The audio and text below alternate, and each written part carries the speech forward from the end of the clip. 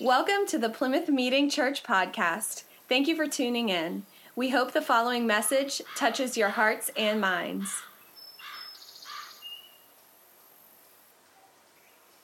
Today we are going to consider the parable of the tax collector and the Pharisee, a parable of Jesus from Luke chapter 18, Luke 18, 9 to 14. We're taking a look at this parable because it teaches us about pride, humility, and our attitude before God. Pride is a thread that runs through the whole Bible. Now, not all pride is bad or negative. There are proper forms of pride, but today we'll be considering the negative and improper forms of pride, specific to self. To be prideful is to boast, to brag about yourself, to have this abundance of self-regard. It's self-centered, it's egocentric, it feeds on competition. Pride can even feel, sound, look like quote-unquote worship. Like we can, in the context of ourself, we dress ourselves up in glory and honor. Look at me, look at me. From the Bible, pride it deceives us. Pride can lead us to our ruin, our downfall. It can fill up our heart so much that there is just no room for God. It produces arrogant, big-headed words. It can be a source of attacks. It attacks rightness with God. The Bible describes pride as like jewelry that we wear. Jewelry to make us feel pretty and it's special, but we put pride around our neck like jewelry, like a necklace. And of course, pride is not just an individual problem, because you get a group of individuals together and then it becomes, a society problem, a system problem. Entire kingdoms dress themselves with pride.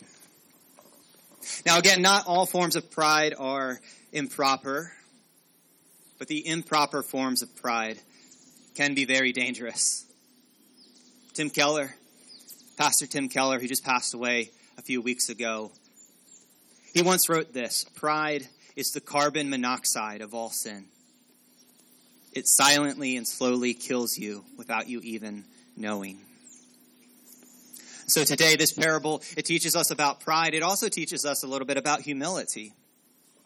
True humility is the rejection of pride and selfishness and arrogance. You throw that away. You keep trying to just bat that one away. Did you know that the word human and the word humble come from the same root word?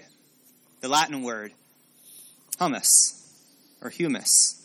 It means soil, earth. Humility is to be grounded. So use your imagination, thinking of yourself going low, laying down in the dirt, ashes to ashes, earth to earth, that kind of thinking. Hey, others, though, before you start to beat yourself up, others say this: humility is not thinking less of yourself, it's thinking of yourself less. Some of you perhaps have read Rick Warren's book, Purpose Driven Life. Anybody check that one out before? By Rick Warren. That book, which sounds like it could be potentially filled with like prideful sentiment, the purpose-driven life, or, is this prosperity gospel? Like what is Rick Warren up to? But this is how Rick Warren begins that book with a 4-word sentence. Rick Warren begins that book: it's not about you. Godly humility takes the focus off of you. It's not about your power, your merit, your abilities, your righteousness, but it's about what God can do for you, what God can do to you, what God can do through you. It's all about God. In our faith tradition, we do have a caveat with that. We believe that God will not force himself on you. In other words, we have some free will. It's almost like a chess game, except in this analogy, God isn't our opponent, but it's like we have moves, God has counter moves. We have free will. God will not force himself on us. Sometimes it may feel like he's twisting our arms and he's really trying to get our attention.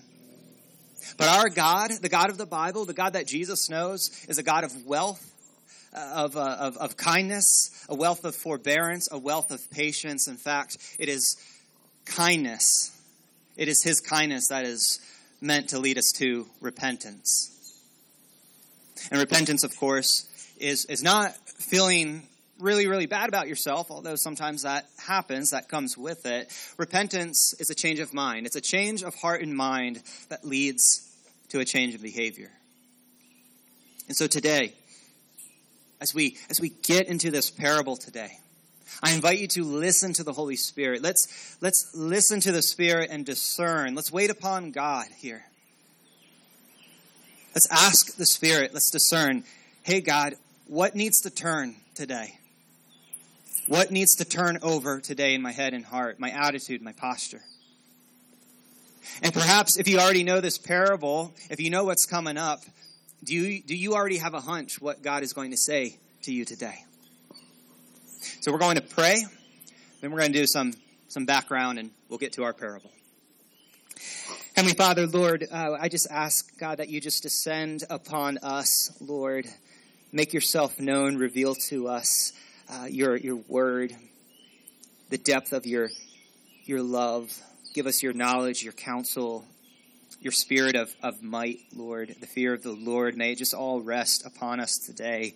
God, may this sermon be for life change.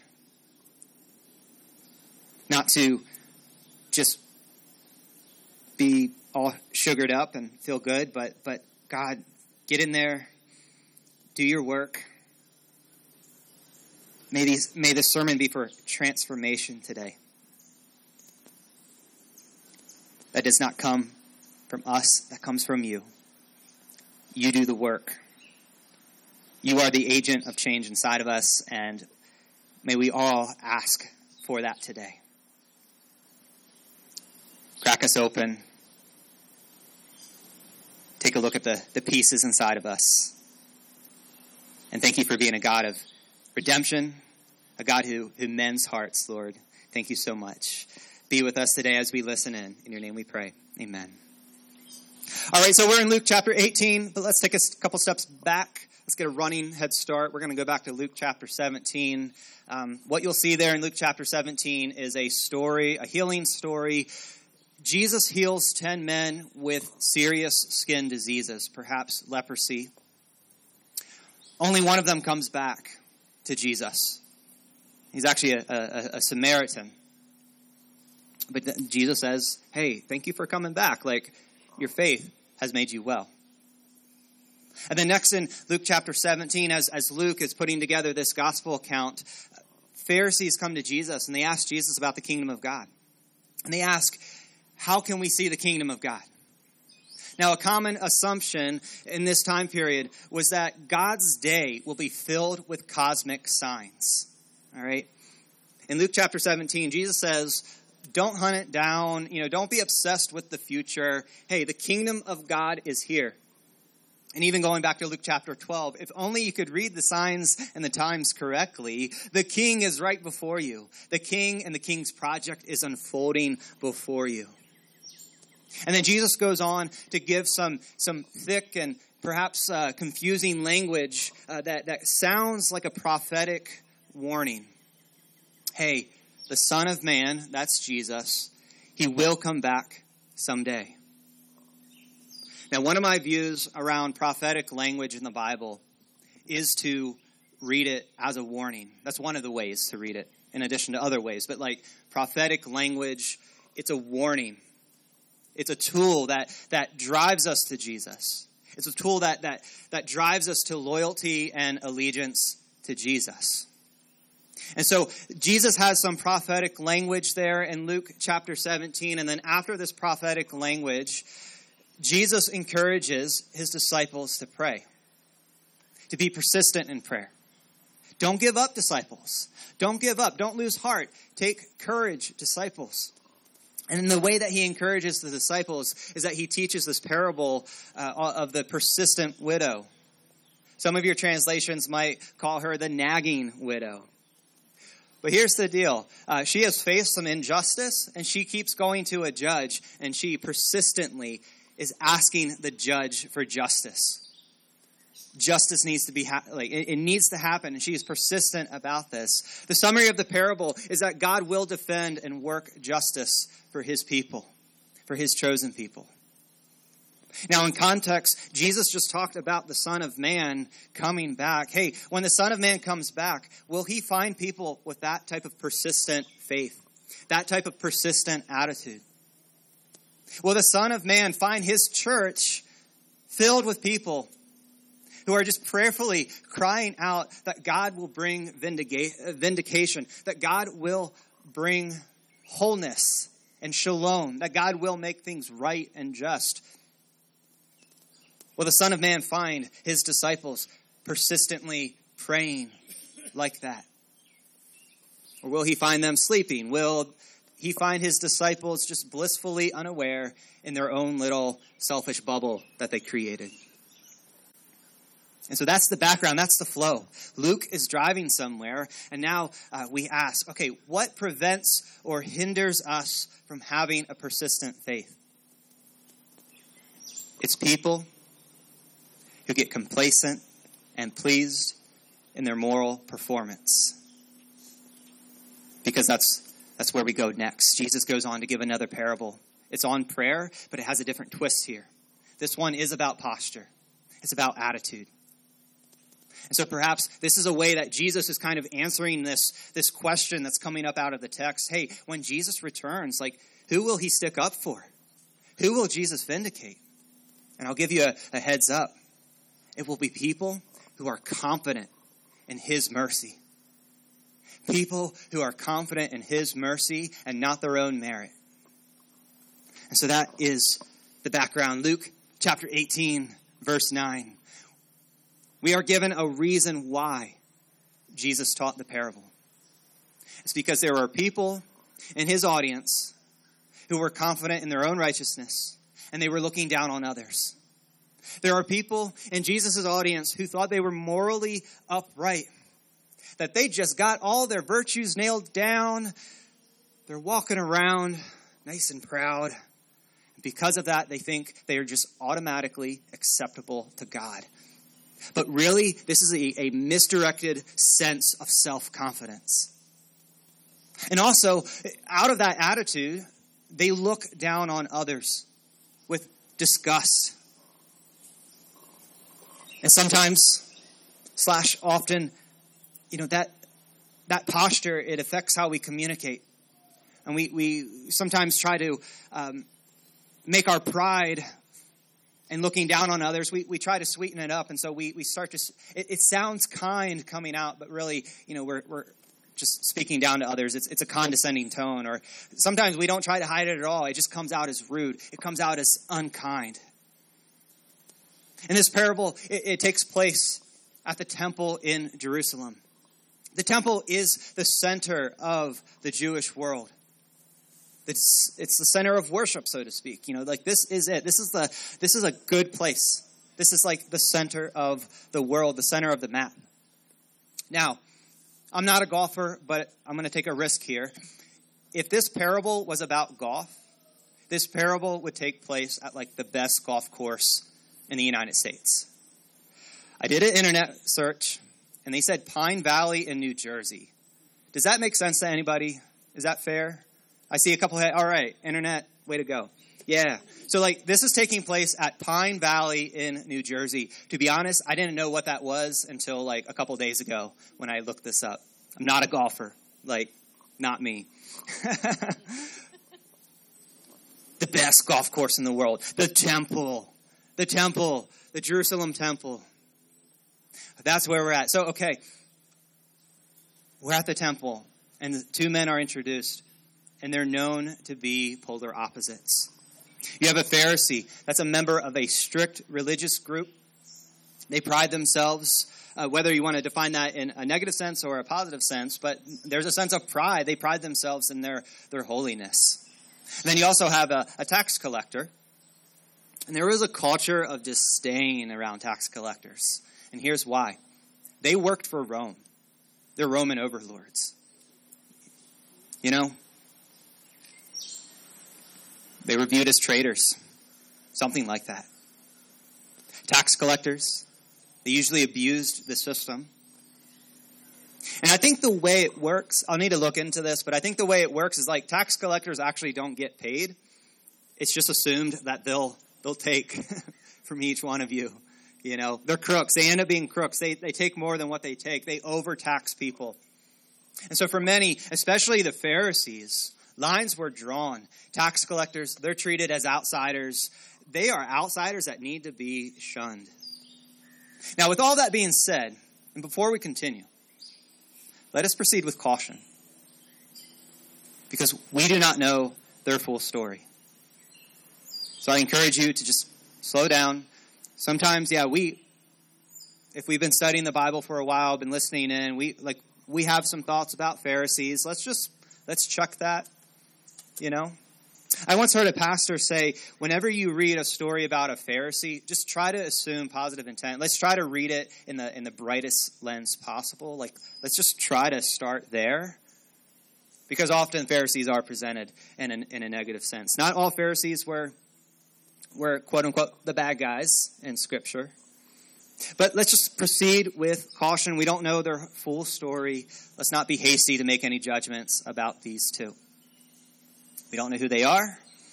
All we know is that these labels, Pharisee and tax collector, both groups have their own reputation, cultural baggage. But let's make space for them. Maybe they're not like what we expect. And so these two men go to the temple to pray. And so that's probably a normal look for the Pharisee. But when we see the tax man come in, perhaps we're a little jumpy. Kramer from Seinfeld, woo, what's going on? The tax man's here. Giddy up. Whoa, what's going on? The tax man is there to pray as well. And that might cause us to be like, oh no, doesn't he know he's not supposed to be here? Maybe, right? Let's not judge. Let's not draw that line. So verse 11, the tax collector, the Pharisee. Verse 11, the Pharisee stands apart from everyone else. And so perhaps he's kind of going closer to the Holy of Holies, like he's moving more into the temple complex, perhaps. And he prays, and he begins his prayer with a thanksgiving. But it's not a thanksgiving focused on God, his work or attributes. The Pharisee gives this thanksgiving. He is so thankful that he's not like other people. He compares himself. It's kind of like saying, dear God, thank you, I'm the man. Thank you, I'm the best. I'm not like the robbers and the evildoers and the adulterers. I'm not like the swindlers and the crooks and the cheaters. I'm not like that tax collector over there. Thank you, Lord. Thank you, Lord, I'm not like him. And so he's so self-centered in his prayer. And he's focusing on all these sins that he's avoided. And so in his pride, he's ranking himself. He's elevating himself. It's all about status. And here's why he thinks he's better. He is a faithful tither. He is a faithful faster. He fasts twice a week. Which, by the way, only on Yom Kippur, the Day of Atonement, there is one day in the Old Testament where there is a requirement to fast. This guy fasts twice a week. He is faithful in giving. He is tithing. According to his rule book, according to his scoreboard, he is so much better. He is so much more upright. He is the man. He's the man. Look at him. This Pharisee. I think he's been drinking too much caffeine-free Diet Coke. Let me explain that. Caffeine-free Diet Coke. It looks good in the commercials and the advertisements. It comes in a pretty can. But really it tricks you into thinking that it's refreshing. Caffeine-free Diet Coke. Do you hear that? It tricks you into thinking it's refreshing, that it's going to give you energy, that it's going to give you some nutrition. But it's caffeine-free Diet Coke.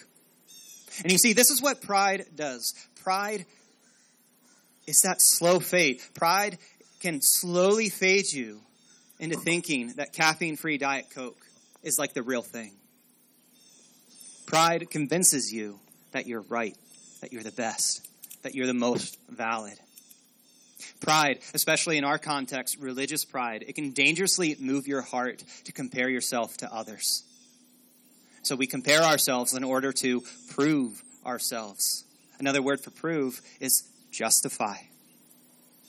Comparison is this devilish lie that skips over the gospel. It skips over the grace and mercy of God. And it whispers to you that you don't need to go to the foot of the cross. You can just cut in line. You can just climb the ladder. Couple rungs up, at least you're not like them. You climb, you can get a little bit closer to God.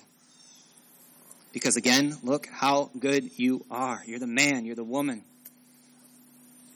Instead of accepting Christ and being justified by grace through trusting in the sufficient work of Jesus Christ, instead of accepting and believing and standing upon Jesus and Jesus alone, pride is that little snake that says you already have the right. Pride says, look how nourished you are. Look how energized you are. Look how legit you are. However, if you accept the gospel invitation, when you hear this good news that Jesus has taken care of your bad news, it means that you will actually see bad news. You will see how messed up and broken and tarnished and stained and there's just like so much going on. You will see how much you need, how needy you are. You will see how dehydrated you are, how weak you are. You will see that your righteousness is like filthy rags. The gospel reveals that. It brings all of that into the light. And then Jesus says, it's okay. It's okay, child. I'm for you. I'm with you. I love you. Let me take those rags. Let me take your rags. Let me take your rags. Let me take them. That's the gospel. It's all about Jesus. And we can rest in his work. And then verse 13 swings over to the tax man. He's also there to pray. He stands at a distance, probably in the corner, right? He's posturing different from the Pharisee. Perhaps there's something that's keeping him from waltzing on in. He's burdened, maybe with guilt, shame, fear. I don't know. Again, we don't know his story. But as we view this tax man and what he's up to, perhaps we're picking up some timidity. There's a sense of unworthiness, perhaps. There doesn't seem to be selfishness here, but it's like the opposite. It's like humble self-awareness. And you know what? He doesn't lift his eyes up to heaven, and perhaps what that means is he's not looking towards the center of the temple. He's keeping his eyes away. And you know what he's doing? He beats his chest. I invite you to do that. A couple taps on your chest if you want. He beats his chest. Perhaps the bottom is bottoming out of his life right now. He doesn't compare himself to others, but no, rather he says, God, have mercy on me, a sinner. God, have mercy on me, a sinner. He comes to God and he knows the only way through is God's mercy. God, have mercy on me, a sinner. I missed the mark. And that's the end of the parable. So, who goes home justified with God? Justified before God. Who goes home justified from the temple before God? Jesus lets us know. Jesus says this, I tell you that this tax collector, this man, rather than the other, went home justified before God. For all those who exalt themselves will be humbled, and those who humble themselves will be exalted. We don't know his full story, but in that moment, Jesus is endorsing the posture and attitude of the tax man. Position in the temple means nothing. Position in your heart means everything.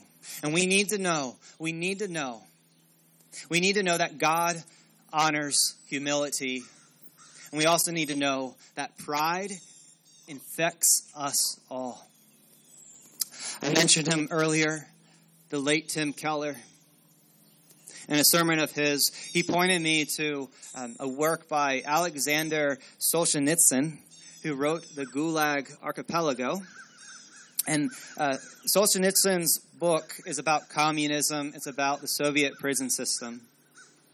Solzhenitsyn writes this, quote, "If only it were all so simple. If only there were evil people somewhere insidiously committing evil deeds. And if it were necessary only to separate them from the rest of us and destroy them." Essentially, if only we could just round up all the evil people, right? That would solve our problem. But he continues. He says, "The line dividing good and evil cuts through the heart of every human being." And maybe you've heard that quote before. The line of good and evil cuts through the heart of every human being.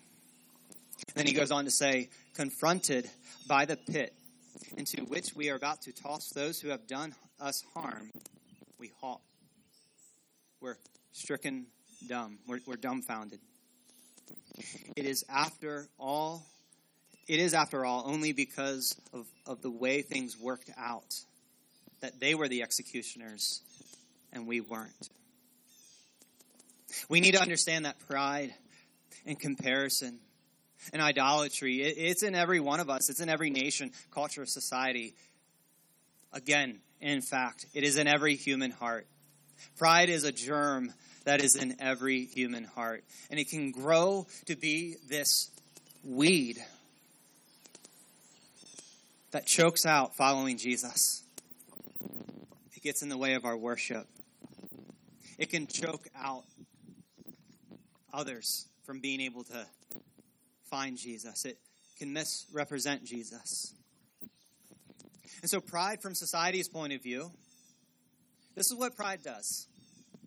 Pride says they are the problem.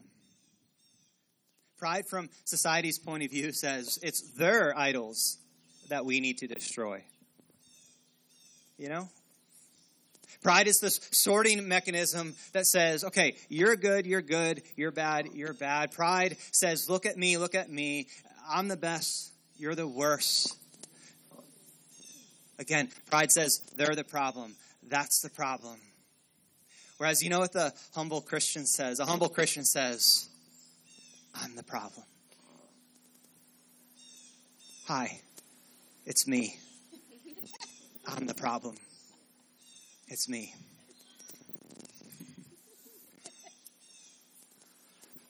My heart is sinful. Christ, have mercy. My heart is sinful. Christ, have mercy. I'm the problem.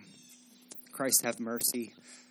The line of good and evil, it cuts through every heart. It cuts through my heart. Christ, have mercy. We're all part of the problem. But dear church, there's a solution. And the solution comes with this invitation into repentance. The invitation is turn. Rend your heart, not your garments. Turn to Jesus. Turn to his mercy. Turn to his grace. Call upon the Lord and believe that Jesus is the final solution to God's pursuit of broken humanity. Author Josh White says something like this, to paraphrase, sin makes us so glitchy. Some days we're like the Pharisee. Some days we're like the tax man. Some days we're like the victimizer. Other days we're like the victim. But it is in Christ we find freedom and victory that we do not deserve from a God who loves us in our sin. And so we lay down our pride. Lay your efforts to prove yourself down. Lay it down. Ladder theology, throw it away. The ladder that you want to climb, let Jesus smash it. Jesus says, you do the humbling, I'll do the exalting. Jesus says, child, I'll lift you up on my shoulders. You're worried about other people? You don't need to be. What's it to you? Follow Jesus. He's our center. He's the king. And his kingdom is breaking in today. Repent and believe the good news. And what does that look like in practice, like in community right now? I'll close with a quote from John Wesley. He says, if thine heart is as my heart, if thou lovest God and lovest all mankind, I ask no more, give me thine hand. If your heart is as my heart, then take my hand. We might disagree with a lot of stuff, but we're moving towards Jesus together. Take my hand, and with childlike faith, let's share the journey together and move towards Jesus. And we'll let the words of Jesus close it all for us tonight, or today, this morning.